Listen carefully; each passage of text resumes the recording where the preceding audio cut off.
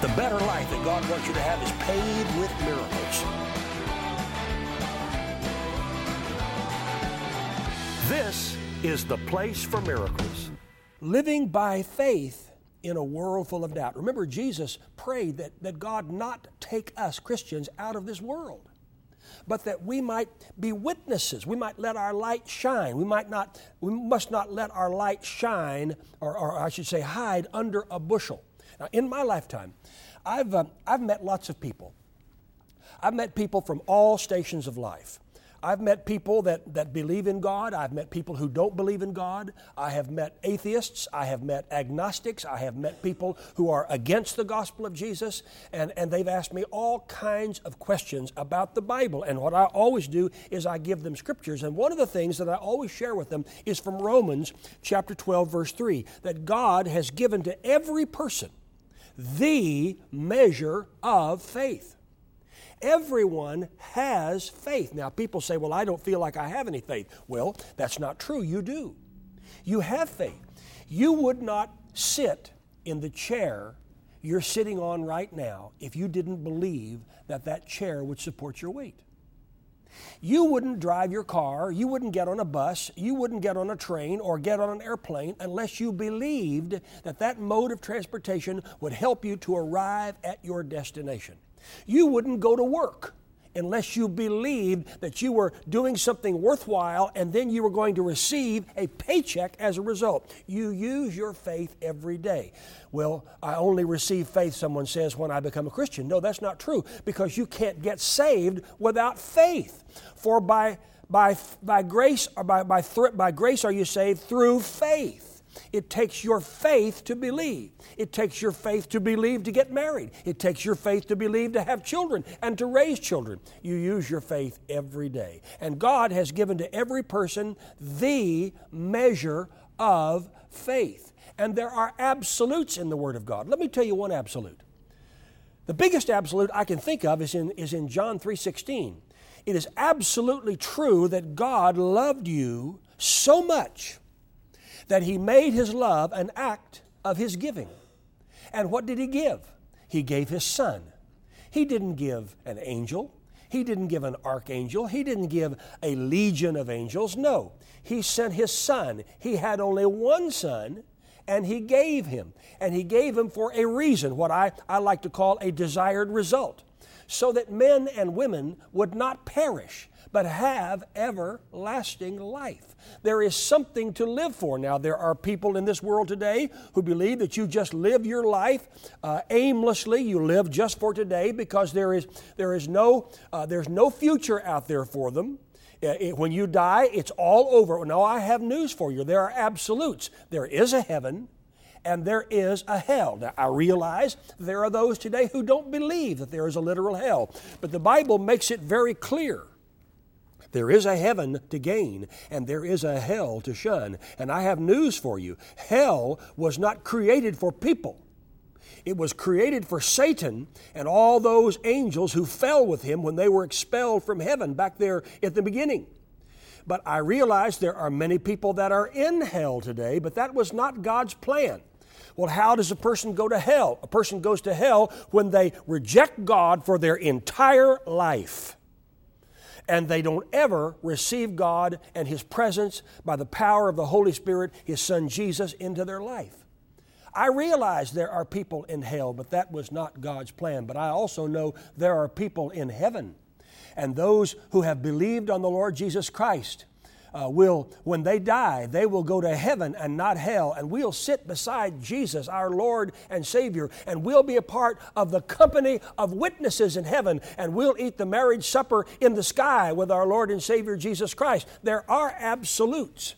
It's not just one and done. It's not just, well, I'm going to live my life any way I want. It doesn't really matter because there's nothing coming at the end. No, nothing could be farther from the truth. Well, Richard, wherever I go, there is doubt, and doubt always brings fear. There are two master emotions in life. One is faith, one is fear. And faith will always drive the fear out. But fear and doubt comes from the devil. The devil, the Bible tells us in John 10:10, comes but for to steal and to kill and to destroy. But don't stop there. Don't stop reading there. Yes, that's negative. That sounds bad, and we know what the devil's plan is for our lives. But Jesus doesn't stop there. He said, but I have come that you might have life, and that you might have it abundantly, everlasting, eternal. It's God's will for you to prosper. I was saying that in the beginning of the program. 3 John 2. 3 John 2 says, Beloved, I wish above all things that you prosper, even as your soul prospers. 3 John 2, let's read it together.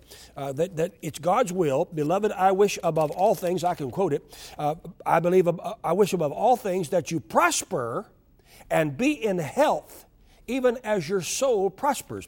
Get a picture of that in your spirit today.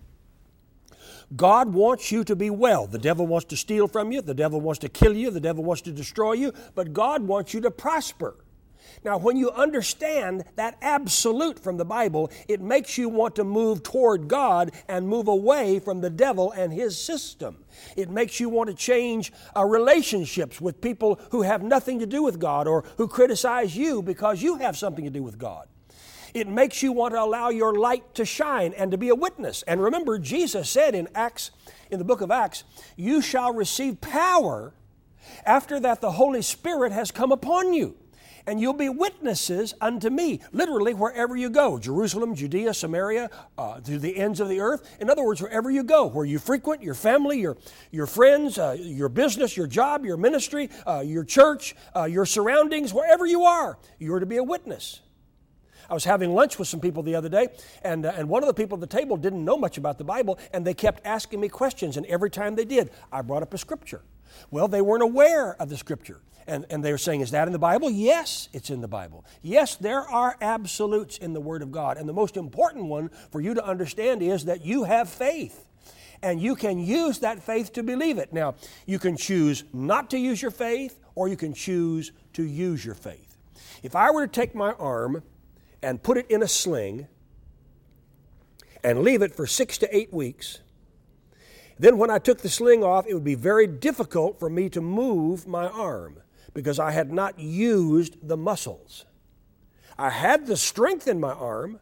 However, because I had allowed it to lay dormant and not use it, I would not be able to use it, and I would have to work my way back in to using my arm again. Anyone who's had a broken bone, you know exactly what I'm talking about. I remember when I was a kid, I had numbers of broken bones, and it took me a while to be able to move it again.